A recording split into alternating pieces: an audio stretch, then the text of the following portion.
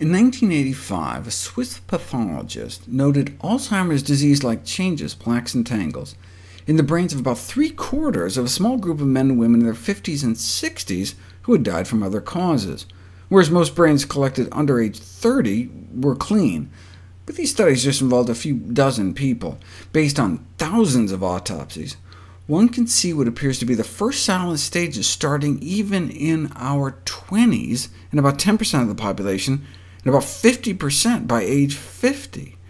Just as the first malignant cells in cancer fail to produce any clinically detectable symptoms, but represent a larger, more potentially life-threatening disease process, the presence of these tangles in the brain may constitute a true threat. The high prevalence of the first stage of the disease, even in the young, and its extraordinarily long duration — most people don't get diagnosed with Alzheimer's until their 70s, had not been fully appreciated until now. We now understand that neurodegenerative brain changes begin by middle age, and so does cognitive decline. We start losing brain function in our 40s. Before people are diagnosed with Alzheimer's, they're diagnosed with what's called MCI, mild cognitive impairment. That's when cognitive decline becomes clinically apparent.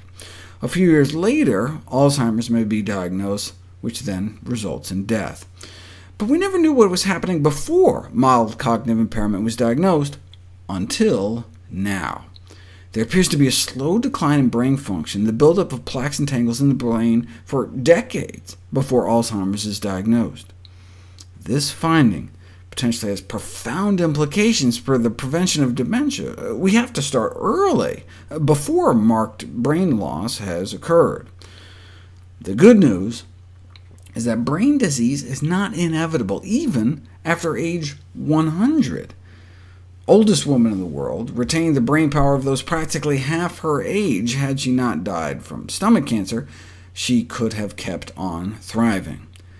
Turns out there's no such thing as dying from old age. 42,000 consecutive autopsies were studied, and centenarians, those living past 100, though most were perceived to have been healthy just prior to death, even by their physicians, succumbed to diseases in 100% of the cases examined. Not one died of old age.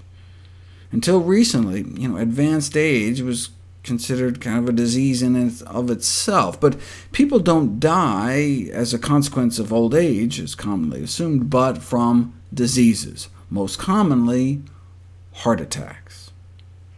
But not in our 115-year-old. One of the most intriguing findings was that her body showed no significant atherosclerosis, and the arteries in her brain were clear as well.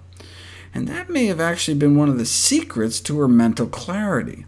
There is emerging consensus that what is good for our hearts is also good for our heads, which I'll cover next.